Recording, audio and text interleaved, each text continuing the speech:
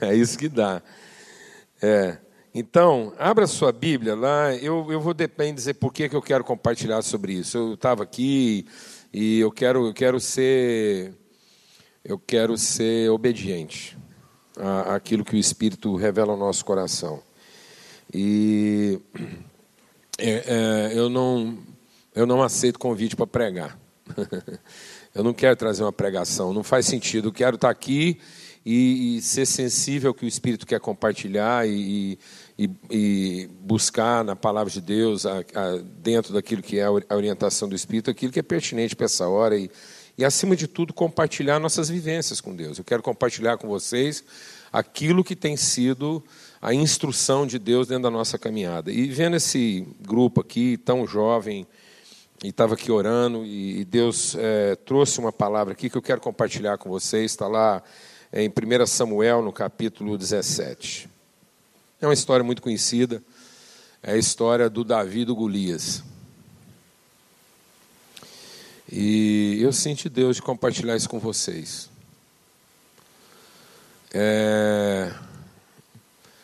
Até porque, assim, eu quero ouvir os sinais, né? A gente começou a primeira reunião e houve uma ênfase que, em termos do nome, era exatamente a palavra que eu tinha no coração.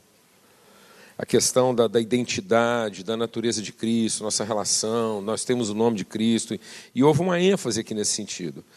E o Simon, nessa segunda reunião, ele fez a mesma coisa na primeira, mas agora na segunda com um pouco mais de ênfase. E isso trouxe no meu coração uma testificação em cima daquilo que é essa palavra que a gente vai compartilhar.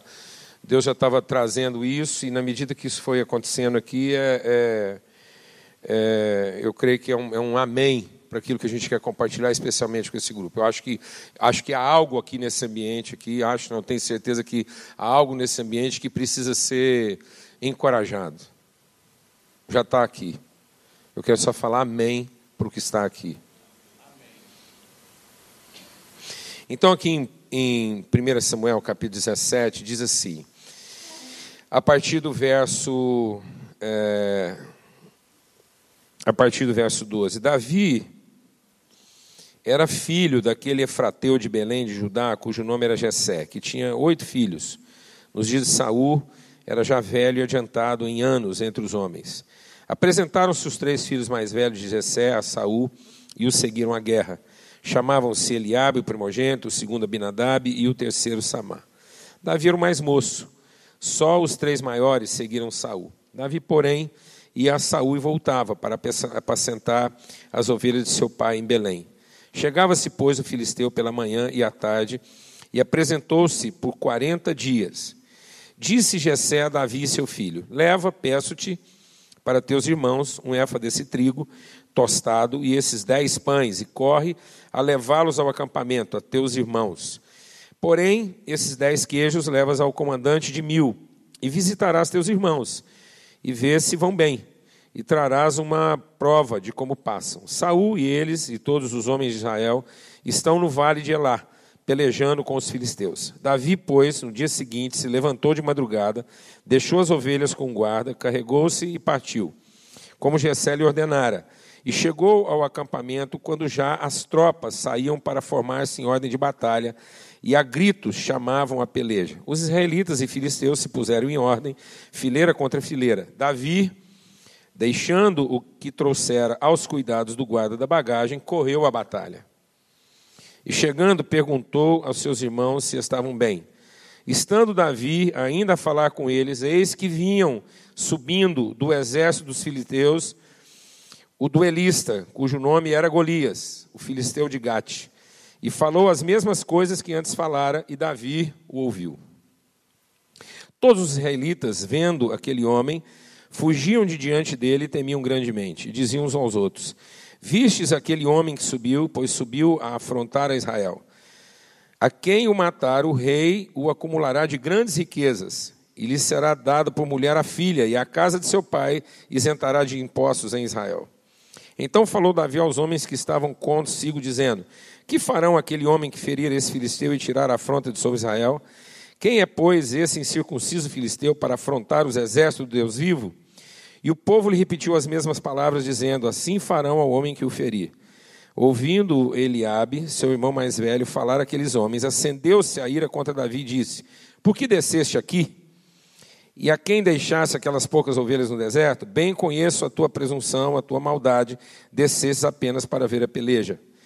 Respondeu Davi: que fiz eu agora? Fiz somente uma pergunta. Desviou-se dele para outro e falou a mesma coisa, e o povo lhe tornou a responder como dantes. Ouvidas as palavras que Davi falara, anunciaram a Saul, que mandou chamá-lo. Davi disse a Saul: não desfaleças o coração de ninguém por causa dele. Teu servo irá e pelejará contra o filisteu. Porém Saul disse a Davi: contra o filisteu não poderás ir para a peleja com ele, pois tu és ainda moço, e ele guerreiro desde a sua mocidade. Respondeu Davi a Saul: teu servo apacenta as ovelhas de seu pai. Quando veio um leão ou um urso e tomou um cordeiro do rebanho, eu saí após ele e o feri. E livrei o cordeiro da sua boca, levantando-se ele contra mim, agarrei-o pela barba e o feri e o matei.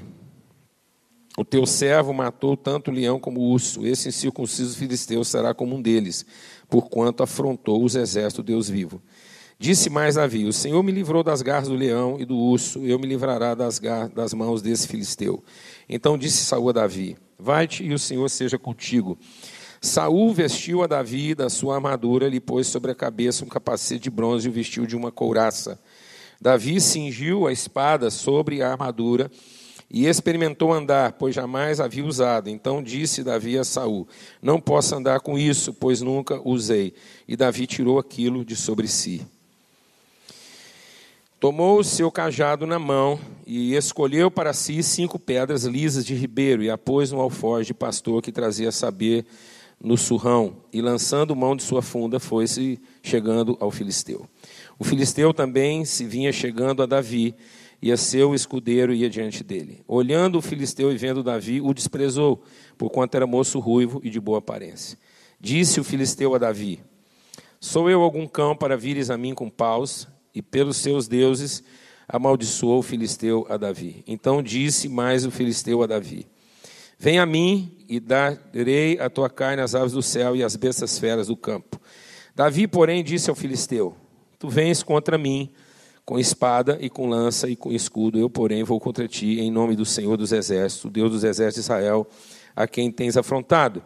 Hoje mesmo o Senhor te entregará nas minhas mãos, ferir-te-ei, tirar-te-ei a cabeça, e os cadáveres do arraial dos filisteus darei hoje mesmo às aves dos céus e às bestas feras da terra, e toda a terra saberá que há um Deus em Israel.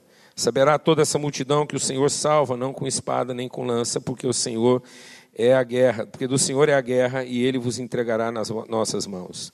Sucedeu que, dispondo-se o filisteu a encontrar-se com Davi, esse se apressou e, deixando as suas fileiras, correu ao encontro do filisteu. Davi meteu a mão no alforje, tomou dali uma pedra e com a funda lhe atirou e feriu o filisteu na testa. A pedra encravou na testa e ele caiu com o rosto em terra. Assim prevaleceu Davi contra o filisteu com uma funda e com a pedra, e o feriu e o matou. Porém não havia espada na mão de Davi.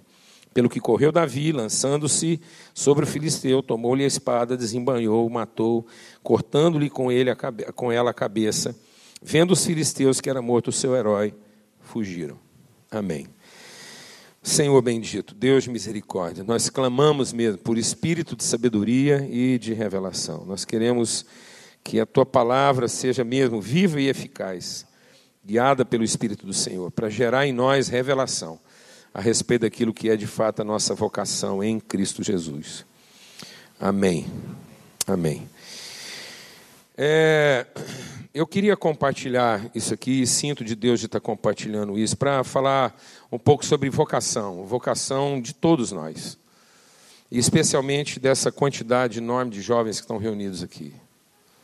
E entender isso. Eu creio que hoje, talvez, um dos maiores desafios da igreja é com relação à nossa liderança jovem. Porque há uma insatisfação hoje muito grande. Boa parte da nossa juventude hoje tem se contentado em lamentar, e muitas vezes em buscar na igreja patrocínio e não oportunidade, de fato, de cumprir sua vocação e seu ministério. Parece que muitos dos jovens hoje estão procurando atividades que os patrocinem nos seus sonhos, nas suas prerrogativas, nos seus desejos, e não de fato buscando, através da orientação do Espírito Santo de Deus, aquilo que é a sua verdadeira vocação no Senhor. Entender de fato o que Deus quer com você, por que Deus fez você. A palavra de Deus diz que uma das coisas que o Espírito Santo vai trazer, e a principal delas que o Espírito Santo vai trazer à nossa vida, é a certeza de que nós não nascemos da vontade da carne, nem do sangue. Nós precisamos entender de uma vez por todas que aquilo que é gerado na carne, para nada se aproveita. Viver a vida cristã não é ter os nossos sonhos carnais abençoados e legitimados por Deus. Viver uma vida espiritual é ter todos os nossos sonhos carnais substituídos pelos sonhos eternos de Deus para a nossa vida. Perdição não é fazer uma coisa errada. Pecado não é fazer uma coisa errada. Pecado é fazer qualquer coisa fora da revelação de Deus. Pecado é qualquer coisa na nossa vida que não começou de uma revelação de Deus a nós. Não interessa se a ideia é boa ou ruim. Aquilo que é nascido da carne não se aproveita. O Espírito Santo vem dizer para nós que nós somos filhos de Deus, então nós somos gerados de Deus para Deus. Então nós só vamos terminar em Deus se nós entendemos que começamos em Deus. Nada que começa no homem termina em Deus. Nenhum esforço humano terminará em Deus. Haja visto Babel. Babel era um esforço humano de alcançar o lugar onde Deus está. A vida cristã não é um esforço de alcançar Deus onde Ele está. A vida cristã é a consciência de termos sido alcançados por Deus onde nós estamos. O esforço da espiritualidade não é um esforço humano tentando ser espiritual. O esforço da espiritualidade é um ser humano se esforçando para ser humano. Um ser espiritual se esforçando para ser humano. Então a espiritualidade não é esforço humano em favor da espiritualidade. Espiritualidade é esforço espiritual em favor da humanidade.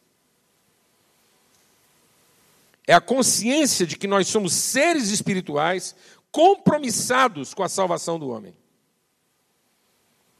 Cumprir o nosso papel como homens e mulheres. Encarnar a vontade de Deus. Muitas vezes nós estamos querendo viver uma vida arrebatada. Nós estamos querendo que Deus nos abençoe nos nossos sonhos, nas nossas ocupações. Davi entendeu isso perfeitamente. Ele diz, eu sou um ser formado pela mão de Deus, eu fui entretecido pela mão de Deus. Antes mesmo de eu ter substância, Deus me deu um nome, uma vocação, um propósito. Eu tenho uma missão para cumprir. Então a única coisa que eu quero de Deus é que Ele examine o meu coração. Veja se há em mim alguma coisa que não corresponde ao caminho eterno. O que é o caminho eterno? O caminho eterno é o caminho que vem da eternidade e vai para a eternidade. É a gente andar de acordo com aquilo que é o chamamento de Deus. É estarmos verdadeiramente harmonizados. Davi disse, eu não quero nenhum outro caminho na minha vida que não ligue a eternidade à eternidade. Essa é a revelação de Jesus a João, quando ele diz, eu sou o seu princípio e o seu fim, eu sou o seu alfa e o seu ômega. Eu vou saber que vai terminar em Deus porque foi em Deus que começou. É viver de acordo com o nosso chamamento. A forma como Deus nos chamou. Para que Deus nos chamou? Para que Deus nos ungiu? Amados, nós estamos equivocados em relação à bênção. A bênção não é para que eu consiga fazer o que eu sonhei. Deus nos abençoou para que eu esteja equipado, para que eu esteja suprido, provisionado para fazer o que Deus estabeleceu na eternidade que eu faria. Portanto, nenhuma bênção é de sentido pessoal. A bênção não é para que eu a desfrute. A bênção é para que eu tenha as condições de cumprir minha vocação.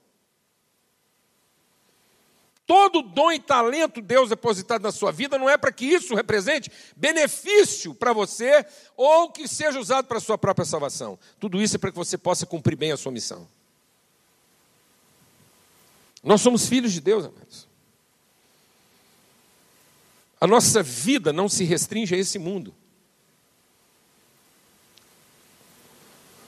A nossa vida está oculta na eternidade. Nós estamos aqui para cumprir uma missão. E ao cumprir essa missão, desenvolver nosso entendimento. Deus nos deu um trabalho para que ao final desse trabalho a gente entenda a pessoa que a gente é, o chamado que a gente tem, a natureza que a gente representa, para que ao voltarmos para casa a gente possa ter uma relação madura com o nosso Pai. Então todo trabalho aqui não é almejando um resultado qualquer. Todo trabalho aqui é para que ao final desse trabalho eu me torne uma pessoa adulta, para que ao voltar para casa eu tenha condições de me relacionar com meu Pai à altura. Está me entendendo isso ou não? Então, no processo, eu tenho que ser transformado na minha responsabilidade e não no meu senso de privilégio. O que vai me transformar numa pessoa semelhante ao meu Pai é a forma como o meu engajamento com a vida vai desenvolvendo o meu senso de responsabilidade.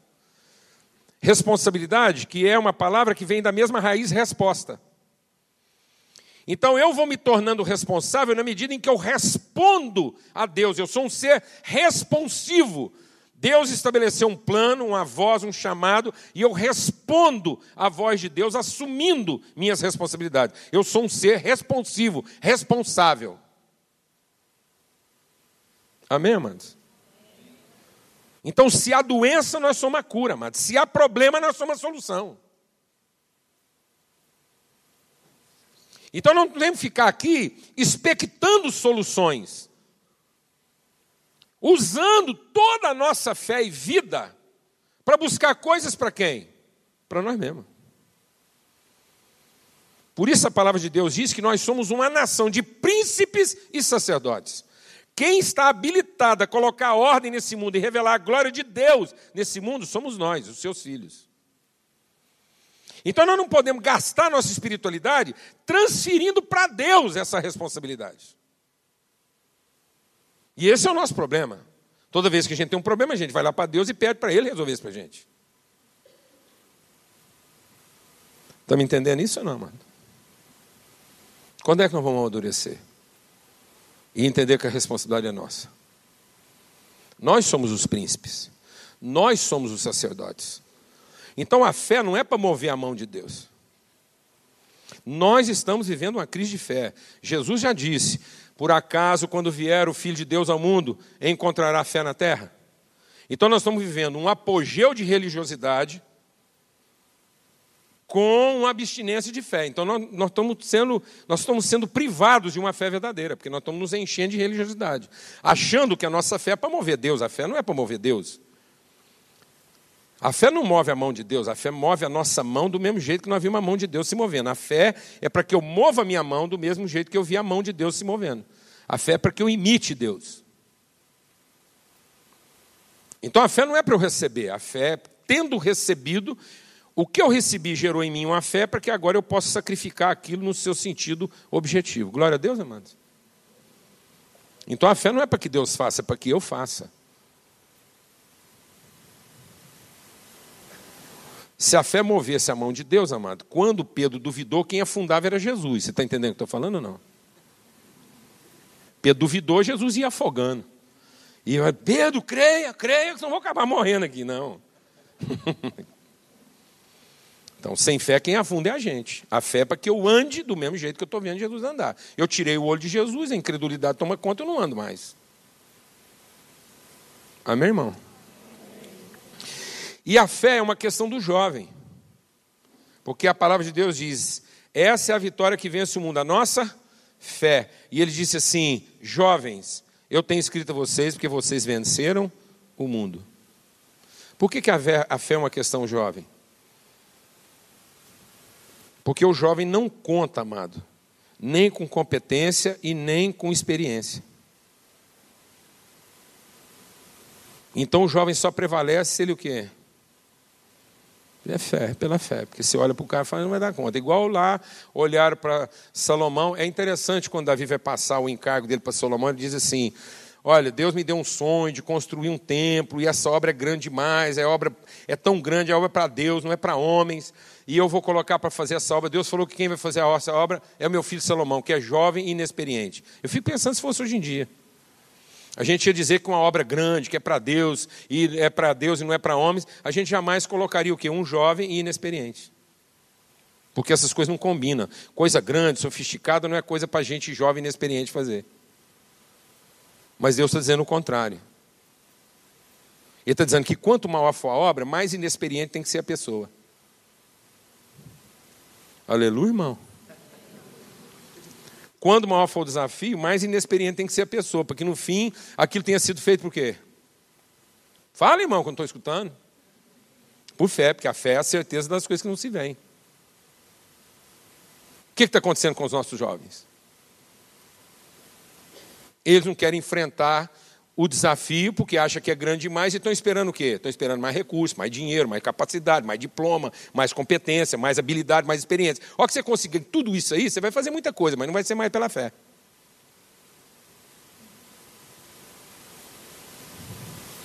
Você perdeu o tempo da sua fé.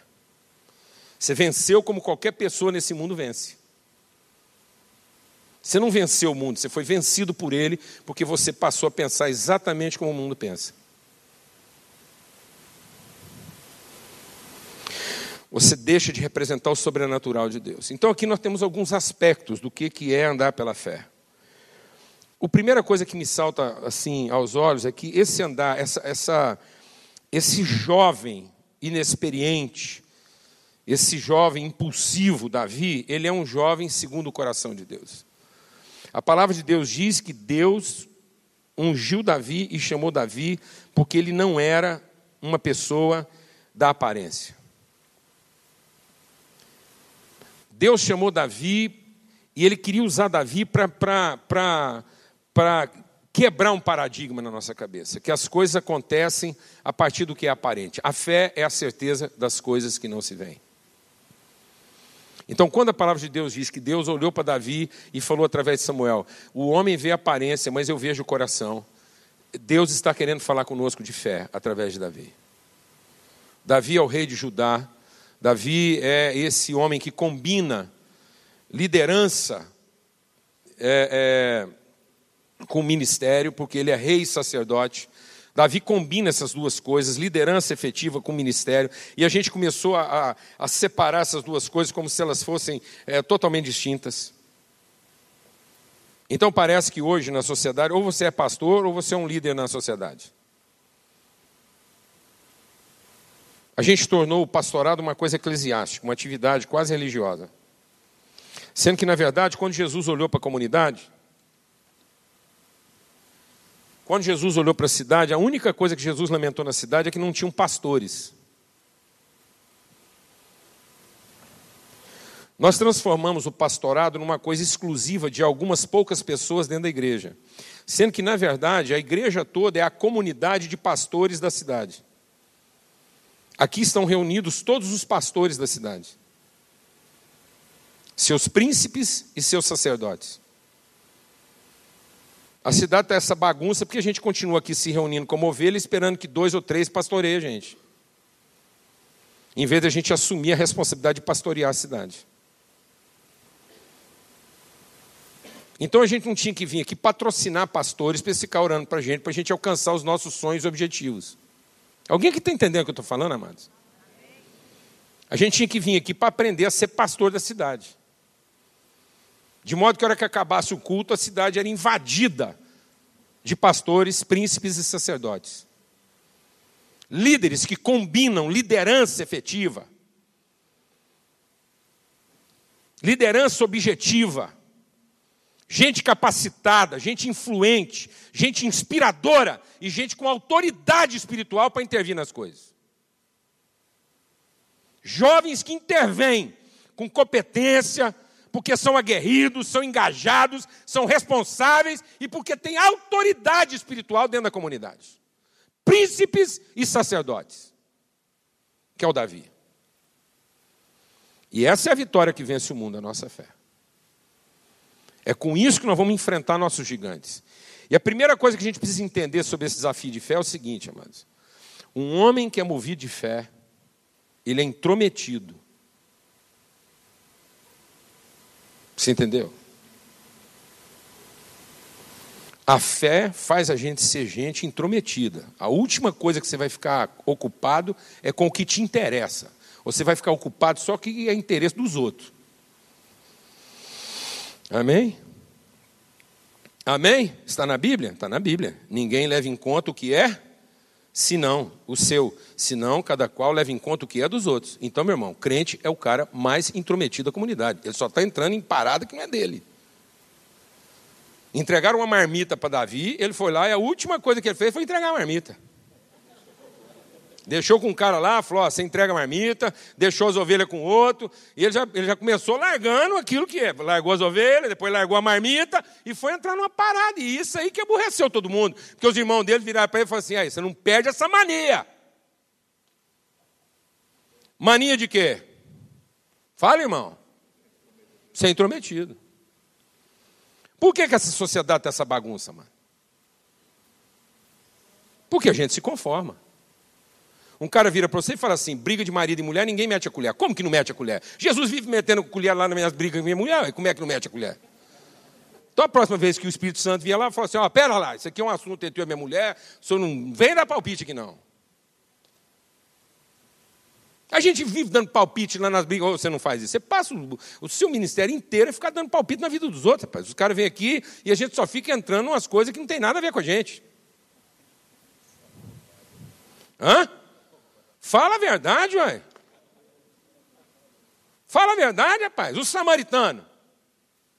Aquilo é algum problema dele? Nada, mas aquilo é uma encruzilhada. Você está entendendo, irmão? Sabe por que tem frango nas encruzilhadas? Porque não tem crente nas encruzilhadas. Porque o cara do cruzamento tinha que ser o cristão. O cristão tinha que estar lá nas cruzadas. Lá. É os caminhos cruzados, é nós. Entendeu?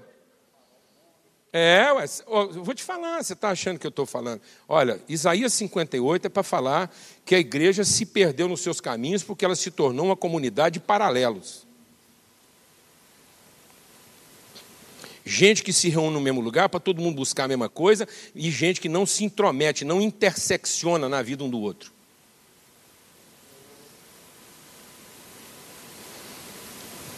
A gente fica aqui pondo pilha para cada um cuidar do que é seu. Você está entendendo isso, irmão? Esse paralelismo devocional, todo mundo olhando para o mesmo lugar, falando a mesma coisa, louvando a mesma coisa e querendo a mesma coisa. Deus tem raiva disso. Ele falou assim, quem falou que eu quero que vocês fiquem aqui juntando, falando que gosta de mim, que gosta de ler o que eu falo, que eu escrevo, e vocês ficam aí meditando as minhas palavras, fazendo oração, fazendo jejum, fica reunindo, cantando, e lá no fundo vocês estão querendo se empoderar uns dos outros. E no fim cada um procura o seu próprio interesse. A minha queixa contra o meu povo é que não há cruzamento.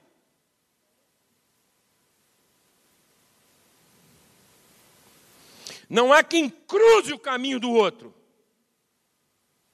Você quer viver pela fé, meu irmão? Então aprenda a cruzar, interceptar, interseccionar a vida do perdido.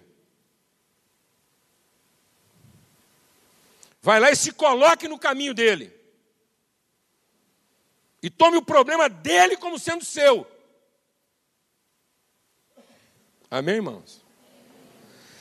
Tem um versículo lá em Provérbios que eu sempre li ele errado. Aliás, toda vez que você lê um texto só pelo aspecto objetivo, muito provavelmente você está lendo errado. Porque lá diz assim, aquele que se mete em questão alheia é como quem agarra um cachorro por uma das orelhas quando vai passando. Um cachorro louco, bravo. Eu pensava assim, bom, então esse versículo é para falar para a gente não se meter em questão alheia. Porque quem se mete em questão alheia é como quem agarra um cachorro louco que vai passando por uma só das orelhas. Mas depois que eu passei a ter filho, minhas meninas pequenas, depois que a minha irmã foi mordida por um cachorro louco, eu comecei a entender o seguinte, que uma pessoa responsável jamais vai ver um cachorro louco passando na frente dele e não vai fazer nada. Amém, irmão? O texto está dizendo, não é para você não se meter em questão alheia. O texto está dizendo é que quando você se meter numa questão alheia, você nunca faz isso agarrando só uma das orelhas, você agarra as duas.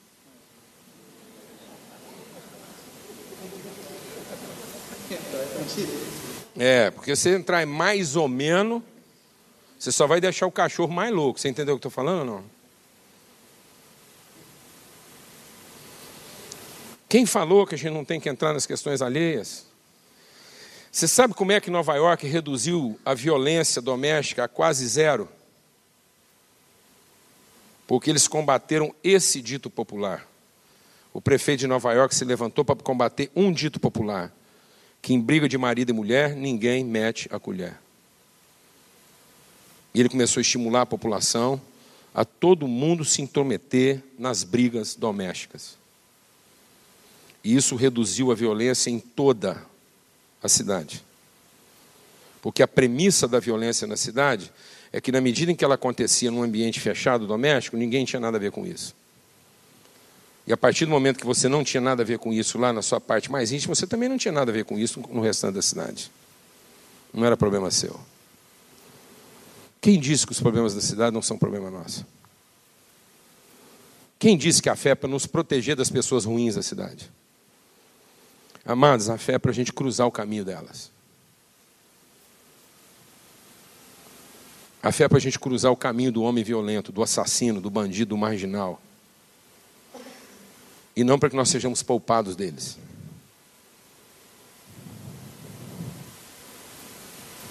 Amém. Em nome de Jesus.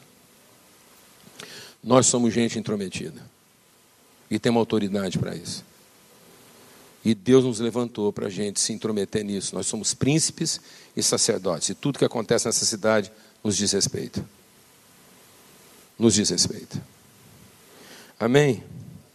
Outra coisa que esse texto mostra aqui claramente é que na medida em que a gente anda por fé, Deus vai nos colocar de problema em problema. Você entendeu? Amém, amado? Então fé é para você caminhar de um problema menor para um problema maior. Entendeu? Fé não é para você viver uma vida sem problema. Fé é para você ser colocado sobre problemas maiores. Isso é igual um hospital. Um hospital começa tratando gripe, aí se ele for bom, ele vai começar a tratar câncer. Você entendeu? Glória a Deus, amado. Um hospital não começa tratando câncer, termina tratando gripe. Não, ele começa tratando gripe e acaba tratando câncer. Amém, irmão? Então a gente vai da baixa complexidade para a máxima complexidade. Aleluia, irmão? Glória a Deus, amado. Então a gente começa com um leão, vai para um urso para chegar num gigante. Aleluia? Então o leão é para você treinar para o urso, depois você do urso treinar para o gigante.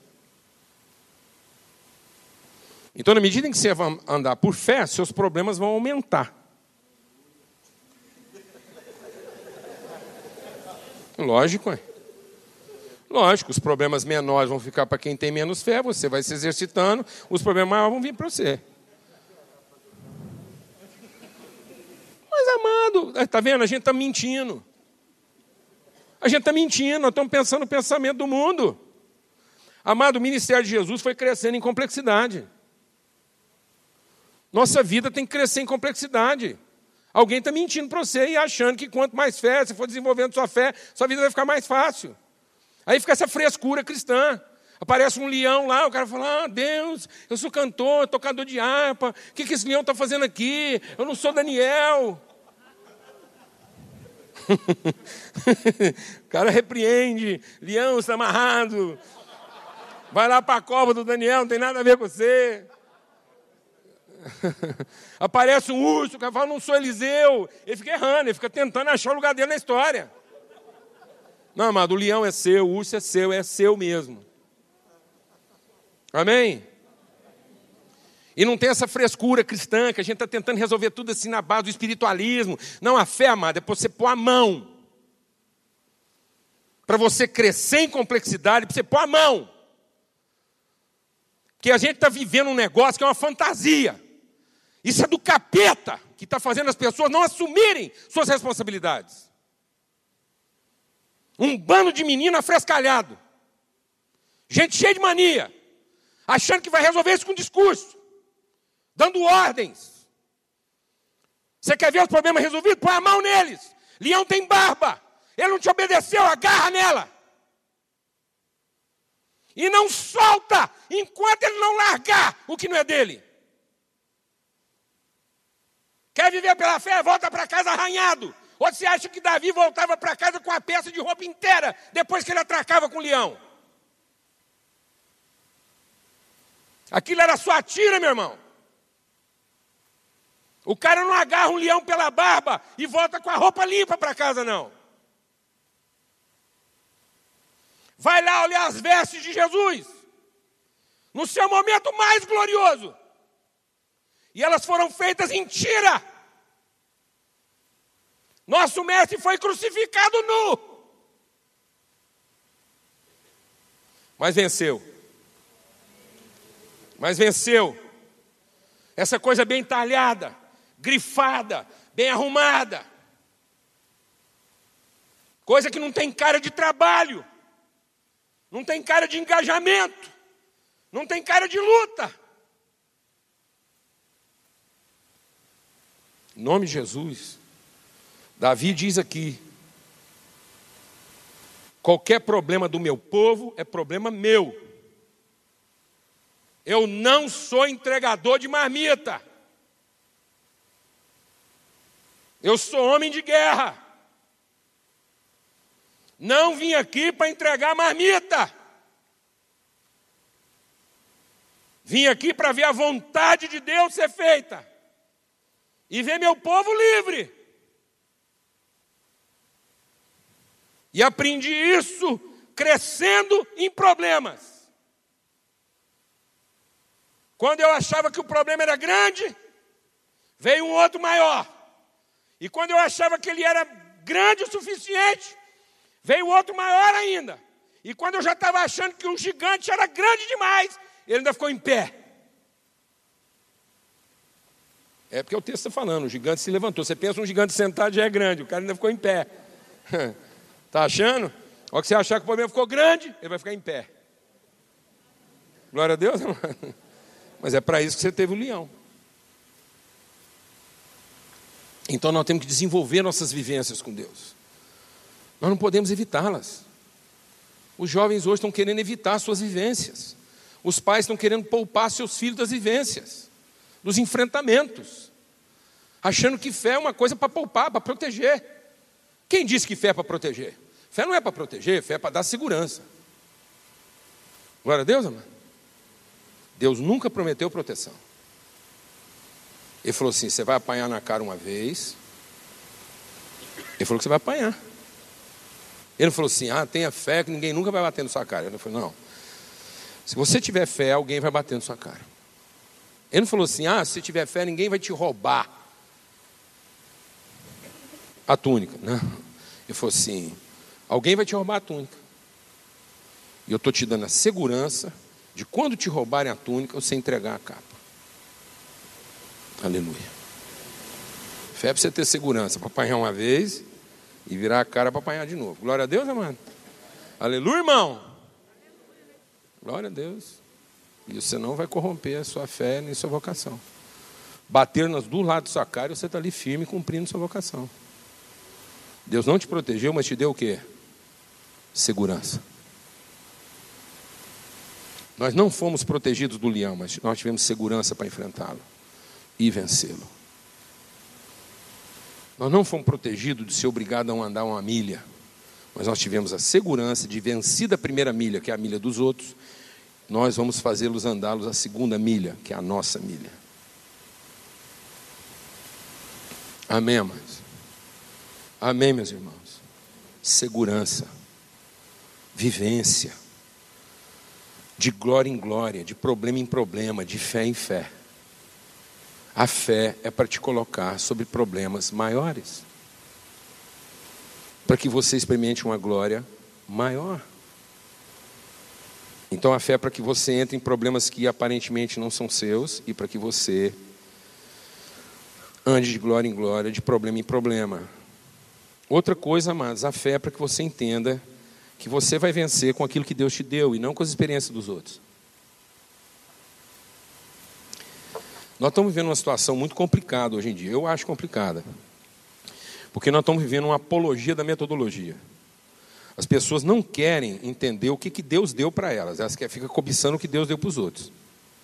Então nós temos um punhado de goiaba hoje tentando ser abacate. Você está entendendo o que eu estou falando? Não. Crise de identidade. O cara nasceu para ser goiaba e ele fica tentando ser abacate. Isso nunca vai funcionar. A palavra de Deus diz claramente: cada árvore dará fruto segundo a sua espécie, segundo a espécie que há na semente.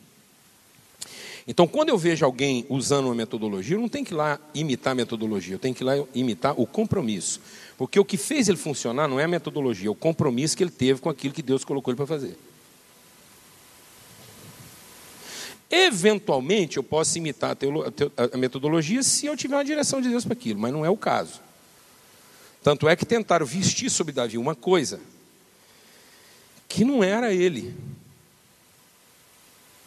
Amém, amados? Aquilo não era ele. Espada, escudo, capacete, não era ele. É tão curioso isso, sabe por quê? Porque Davi, como é que Davi foi ungido rei? Ele estava vestido de quê? Ele estava vestido de pastor. Então, amados, a autoridade que ele recebeu de Deus, ele estava com roupa de quê? De pastor. Então, na hora dele vencer o Golias, ele estava vestido de quê? De pastor. E por que ele cometeu o pecado com Betseba? Porque ele estava vestido de quê? De rei. E para ele voltar à lucidez, o Natan contou para ele uma história de quê? Pronto, foi só trocar a roupa do cara e ele voltou à lucidez.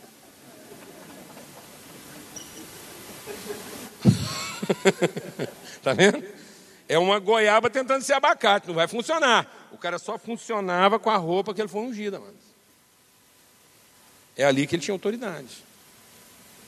Então nós estamos vivendo um mundo de comparações, de cobiça, de inveja. Não há respeito por aquilo que foi a dotação que Deus te deu. Então as pessoas hoje fazem comparações, amados, entre grandes e pequenos. Esse foi o problema de Davi. Tanto é que Natan veio falar para ele uma história do cara que ficou perturbado, que ele começou a pensar grandes e pequenos, e não maior e menor. Então eu vou te falar uma pergunta. Nessa coisa de grandes e pequenos, elefante é grande? Depende. Eu já vi elefante pequeno. Comparado com outro, elefante. Um elefante filhote é pequeno, não é grande, comparado com a mãe dele. Porque se elefante for grande, então coelho é pequeno. Coelho é pequeno, mano? Depende, eu já vi coelho grande. Amém, mano? Agora, elefante é maior do que coelho, isso não tem problema. Amém, mano? Então eu posso querer ser um elefante maior. Mas eu não posso simplesmente querer ser o quê? Grande. Porque às vezes eu estou achando que eu sou grande, porque eu estou me comparando a um coelho. E às vezes o coelho é maior do que eu, mano. Eu já vi muito coelho maior do que muito elefante. Porque eu já vi coelho grande para o tamanho dele, comparado a um elefante pequeno para o tamanho dele.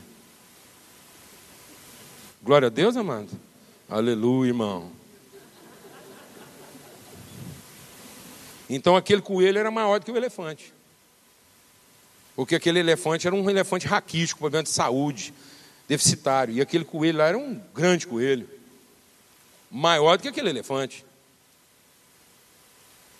É isso que estava confuso, porque o Golias achava que por ser grande, era maior. Mas Davi sabia que apesar de ser pequeno, ele era maior. Porque era a consistência do que ele representava. As pessoas hoje estão querendo ser grandes, amado. Em vez de querer ser o quê? Maiores. Maiores no seu pensamento. Maiores na sua nobreza. Maiores no seu propósito. Maiores nos seus princípios. É isso que Deus está convidando você. Vem para cá. Vem pensar pensamentos maiores do que o que você pensa. Vem andar por caminhos superiores ao que você anda.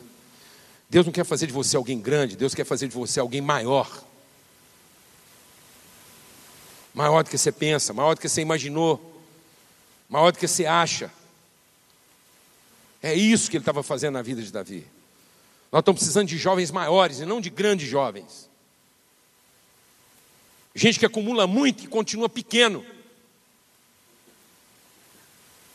Gente que podia muito e continua pequeno, porque não pensa maior, não quer maior, não imagina maior. E Deus está sempre pronto a fazer muito mais, além daquilo que você podia ser capaz de pedir ou pensar.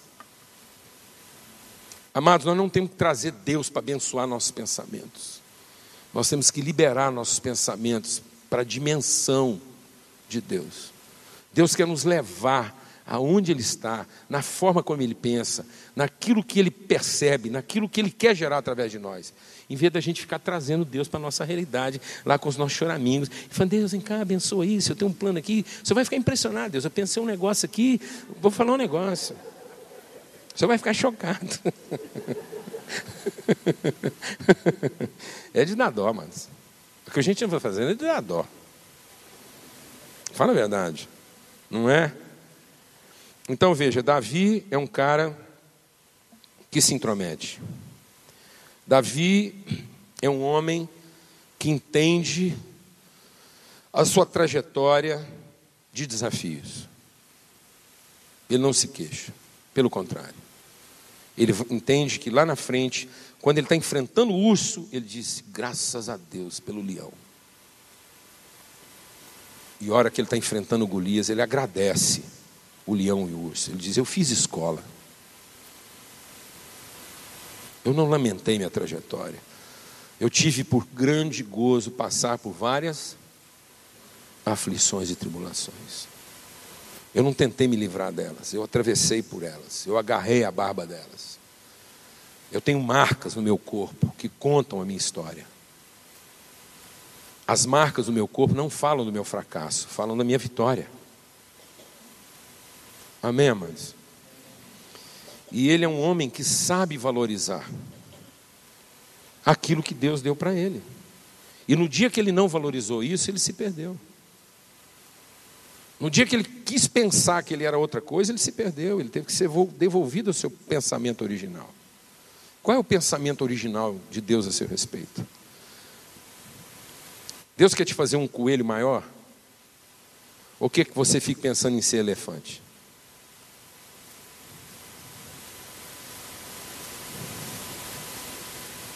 Amém, amados? Em nome de Jesus. Outra coisa interessante na vida de Davi, eu já ouvi muita pregação sobre esse negócio das 5 pedras, já estou concluindo aqui. Eu já vi muita pregação desse negócio das 5 pedras, que é os 5 ministérios, que não sei o quê, que é o apóstolo, o profeta. Eu acho que até pode ser, mas eu lá em Minas, eu aprendi, eu caçava muito passarinho com estilingue. Então é o seguinte, eu acho que o negócio com Davi, nesse negócio das 5 pedras, eu sinceramente, sabe, duvido que o Davi, a hora que estava lá na beira daquele rio lá, escolhendo aquelas pedras, ele estava lá, o apóstolo, o profeta, o evangelista. Não tem condição.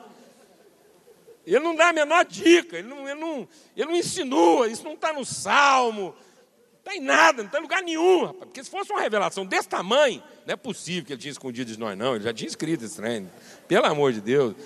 Deus não fica escondendo da gente, não, mas Deus quer ser conhecido. Eu penso que quando Davi está lá separando aquelas 5 pedras, ele falou assim, o seguinte, da onde eu estou até onde aquele gigante está, dá para mandar umas 5. Então, se não acertar a primeira, tem que ser a segunda. Se não for a segunda, tem que ser a terceira. Mas eu sei de uma coisa, enquanto der tempo, eu estou dando pedrada. Não tem racionalismo nisso, não, mas você quer fazer a obra de Deus, então você entra nisso por inteiro. É tudo. Se couber 5 pedras, são 5 pedras. O povo hoje está querendo resolver esse negócio numa trama espiritual, um negócio assim, pá, a pedra do não sei o quê. Não tem nada de pedra do não sei o quê, não, amado. É a pedra. Amém? O Davi falou o seguinte, eu sei mandar pedra. Cabe 5, vão ser 5. Eu tenho que ganhar desse cara na pedrada. Então é o seguinte, vai ter que ser a pedrada ungida aqui. Se não for a primeira, é a segunda. Então ele não está pensando, Deus, o Senhor está comigo. O Senhor é o Deus de Judá. Esse homem hoje vai saber que há Deus sobre Israel. Então é o seguinte, é uma pedra. E não precisa nem ser grande. Pode ser uma pedrinha ungida. Vou pegar um cascalhinho ungido. Não precisa nem mirar. Vou rodar. Isso vai guiado pelo Espírito. E onde esbarrar, o poder de Deus vai derrubar. Que nada, mano. Davi está ali inteiro. Mente, coração, alma. De todo o corpo, de todo o seu entendimento, com todas as suas forças. É o homem por inteiro. Sabe por que as coisas não estão acontecendo na nossa vida hoje, amado? Porque a gente nunca está no lugar que a gente tinha que estar. O cara está no casamento pensando em estar com os amigos. O cara está com os amigos pensando em estar no serviço. O cara está na igreja pensando em estar não sei aonde. Então ele nunca está inteiro. É uma crise de arrebatamento. O cara quer estar sendo trasladado para algum outro lugar. A mulher que ele está não é a dele, os filhos que ele tem não é o dele, a igreja que ele está não é a dele, o pastor que ele tem não é o dele, ele queria outra coisa. Então ele está sempre com a cabeça em outra coisa. Davi não, meu negócio aqui hoje é matar um gigante, eu sou o cara de Deus para fazer isso, meu negócio é dar pedrada, na minha bolsa cabe 5, então é por aí. E eu vou fazer o que eu sei fazer, vou dando pedrada daqui até lá. E nem que seja engasgado com a minha orelha, esse cara morre hoje. Eu sou a morte dele. Se não der na pedrada, ele mordeu, morreu. Amém, irmão? Por que eu estou falando isso? Você acha que eu estou exagerando? Porque é assim que ele tratava quem? O leão. Ou você acha que viu o leão, Davi cantava um hino? Pegava na harpa? Não, meu irmão. Ame de todo o seu coração, com todas as suas forças, de todo o seu entendimento. Gente inteira no negócio. Amém? Em nome de Jesus. Por último, se a gente quer viver pela fé e ser vitorioso, essa geração de fé, jovens, eu tenho escrito a vocês, porque vocês venceram o mundo, e essa é a vitória que vence o mundo, é a nossa fé. Então você entenda, amado, que a nossa vitória não está na nossa força. Nós temos que fazer tudo conforme as nossas forças. Nós temos que, porque esse é o nosso papel. É aí que a gente demonstra a nossa fé. Mas a nossa certeza é que a nossa vitória está no fato de que a promessa de Deus está a nosso favor. Porque sabe o que fez toda a diferença na vida de Davi? Foi que a distância que ele estava, e eu não sei que posição que o Golias estava sentado, mas Davi discerniu uma coisa lá que ninguém tinha discernido. Todo mundo sabia tudo do gigante. Essas coisas de batalha espiritual. Quanto que mede a ponta da lança, quanto que mede o escudo, quantos quilos tem um capacete. Aí a gente vai fazendo teologia em cima disso. Os caras de tanto ficar olhando para o gigante, eles ficaram fazendo lá a doutrina do gigante. Que o gigante mete tanto, que ele faz assim, que o capacete dele é feito de bronze, que a ponta da lança é feita não sei o quê. E à distância, os filisteus deram a ficha, em centímetros. Eles sabiam quantos centímetros media o gigante. Quantas gramas mediu a ponta da lança. Está tudo escrito lá, é assim, pá, pá, pá, pá. Davi olhou aquilo tudo, não ficou pensando que tamanho que era a lança, não ficou pensando que tamanho que era o escudo, o capacete. No meio daquilo tudo, Davi viu um negócio que ninguém tinha visto. O cara era incircunciso.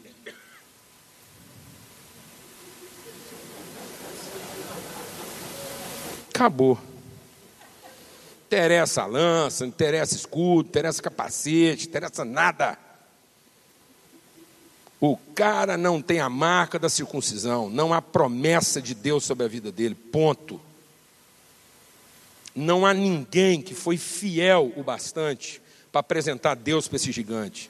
Eu vou ser a circuncisão dele hoje. Esse homem vai conhecer Deus através de mim, porque ele não teve homem que mostrasse Deus para ele. Amém, meus irmãos? Então não interessa, meu irmão. Sabe o que interessa? É que a promessa está a nosso favor. E nós temos o chamado de apresentar Deus para as pessoas. E não vai ser alguém que não conhece a Deus como nós que vai prevalecer nesse negócio. Nós estamos aqui para revelar Deus para as pessoas. E naquele dia, Davi falou: eu tenho a responsabilidade de abençoar Golias. Esse homem não pode morrer sem conhecer Deus. Vai ser a última coisa que ele vai conhecer, mas ele vai conhecer Deus, porque ele é um incircunciso. E eu não. A promessa está comigo, a responsabilidade é minha, e eu vou apresentar Deus para ele. Amém, amado? Não tem essa conversa de ficar aí, que o capeta é isso, que veio não sei aonde, não interessa. Não interessa a vida pregressa do capeta. Interessa a nossa. E a nossa vida pregressa vem de Deus. Nós representamos Deus, então acabou. Amém? O povo fica fazendo história que Jesus chegou lá, pegou aquele endemoniado gadareno, ficou conversando com os demônios, perguntando o nome. Que conversa é essa? Jesus não perguntou o nome, eles não ficaram lá falando 2.000 demônios, que não acabava nunca. Pensa Jesus perguntando o nome lá, e aí, agora eu sou fulano, aí vem mais um, que a fila não acabava, porque já tinha uns 5.000 demônios lá dentro. Estava tudo lá dentro. Pensa, Jesus fica ali perguntando o nome de cada um. E aí, o que você faz? Em que área que você atua? E fica aquele negócio. Acabava nunca. Jesus perguntou assim, quem é você? E eles já responderam coletivo, legião. Então sai tudo.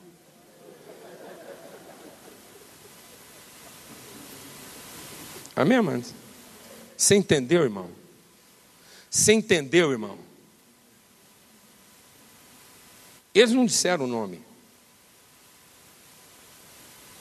Eles disseram a quantidade. E Jesus está respondendo o seguinte, independente qual é o nome, quantos vocês são, vocês estão ocupando um lugar impróprio. Isso não pertence a vocês. Esse não é o lugar de vocês. Rua. Amém, amados? Por que esse incircunciso filisteu está afrontando os exércitos do Deus vivo? Não tem conversa. Não tem tamanho de lança, não tem tamanho de escudo, não tem peso de nada. É uma questão de princípio e não de circunstância. Vamos ter uma palavra de oração. Eu queria orar para que a gente fosse tomado desse espírito. Orar mesmo aqui. Você está aqui essa noite, nesse horário, para ser desafiado à fé. Primeiro, para não voltar para nenhum lugar de onde você veio, achando que a responsabilidade é de alguém e não sua. Em nome de Jesus, de hoje em diante, você não é mais entregador de marmita. Você é um príncipe e um sacerdote. Se Deus te colocou como entregador de pizza, e há nobreza nisso, foi para que entregando pizza você fosse até o lugar de batalha.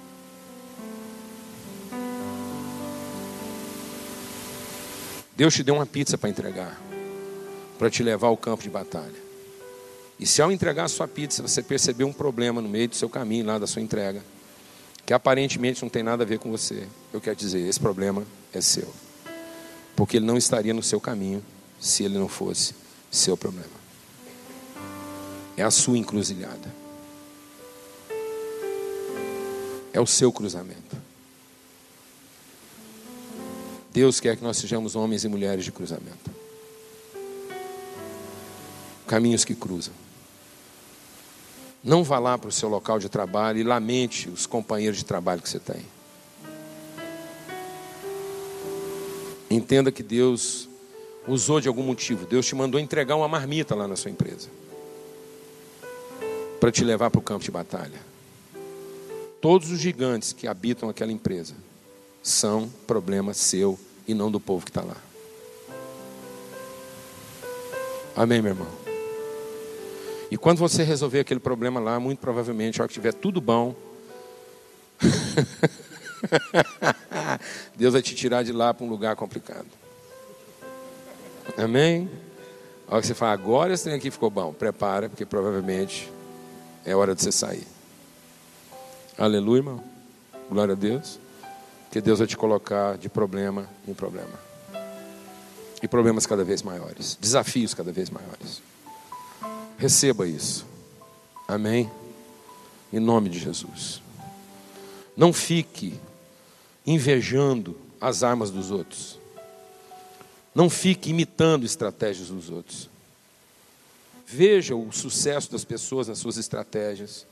E que isso seja estímulo de Deus na sua vida para você descobrir, Deus, e comigo? O que o Senhor colocou na minha vida que eu ainda não percebi? Que armas o Senhor colocou na minha mão? Que armas o Senhor colocou na minha mão?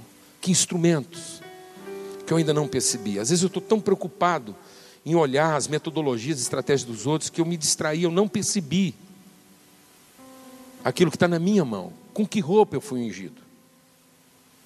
O que representa a minha autoridade nesse mundo? Como a vara de Moisés, como o estilingue de Davi. Amém, meu irmão? E com certeza Deus colocou alguma coisa na sua mão. E às vezes você não tem tido a eficácia que podia ter, porque você está de olho nas ferramentas que Deus colocou na mão do outro. Preocupado em ser grande, você não está conseguindo ser maior. Amém? Amém, meu irmão? E entenda de uma vez por todas que a marca da promessa, da aliança, está na nossa vida e não na vida dos nossos inimigos. A promessa de Deus está conosco. Ele nos ungiu para colocar esse mundo em ordem. Em nome de Jesus. Em nome de Jesus. E o que você tiver que fazer, faça com todas as suas forças. Não romantize, não fantasie, não espere que venha um anjo descer do céu aí e dar a pedrada no seu lugar. Temos que parar com essa história. Somos nós, amados, e não podemos abdicar desse privilégio. Não podemos querer que outro faça no nosso lugar aquilo que nós fomos levantados para fazer. Amém? Vamos falar com Deus agora. E receba nessa noite esse desafio. Um desafio de fé, de enfrentamento, de engajamento, de luta. Que você não se queixe mais. Que você não transfira para alguém mais aquilo que é o chamado de Deus para a sua vida. Isso aqui não é uma comunidade de ovelhas. As ovelhas estão todas fora daqui. Isso aqui é uma comunidade de pastores, príncipes e sacerdotes. Recebe essa palavra hoje à noite. Não traga para cá seus problemas, para eles serem resolvidos aqui. Venha aqui buscar de Deus direção para como você vai resolvê-los lá.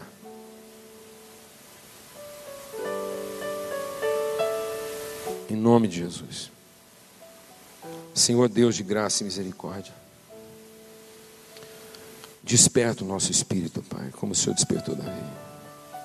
O Senhor não olha para a aparência. Os homens olhavam. O gigante olhou para Davi e desprezou. E muitas vezes nós temos feito a mesma coisa. Nós desprezamos as coisas aparentemente insignificantes. A gente ainda é influenciado pela aparência. Em nome de Cristo Jesus, levanta pessoas hoje que vivem da fé e não das coisas aparentes. As coisas aparentes são passageiras, mas as invisíveis são permanentes. Levanta aqui uma comunidade de jovens que cada vez mais vence esse mundo com a fé.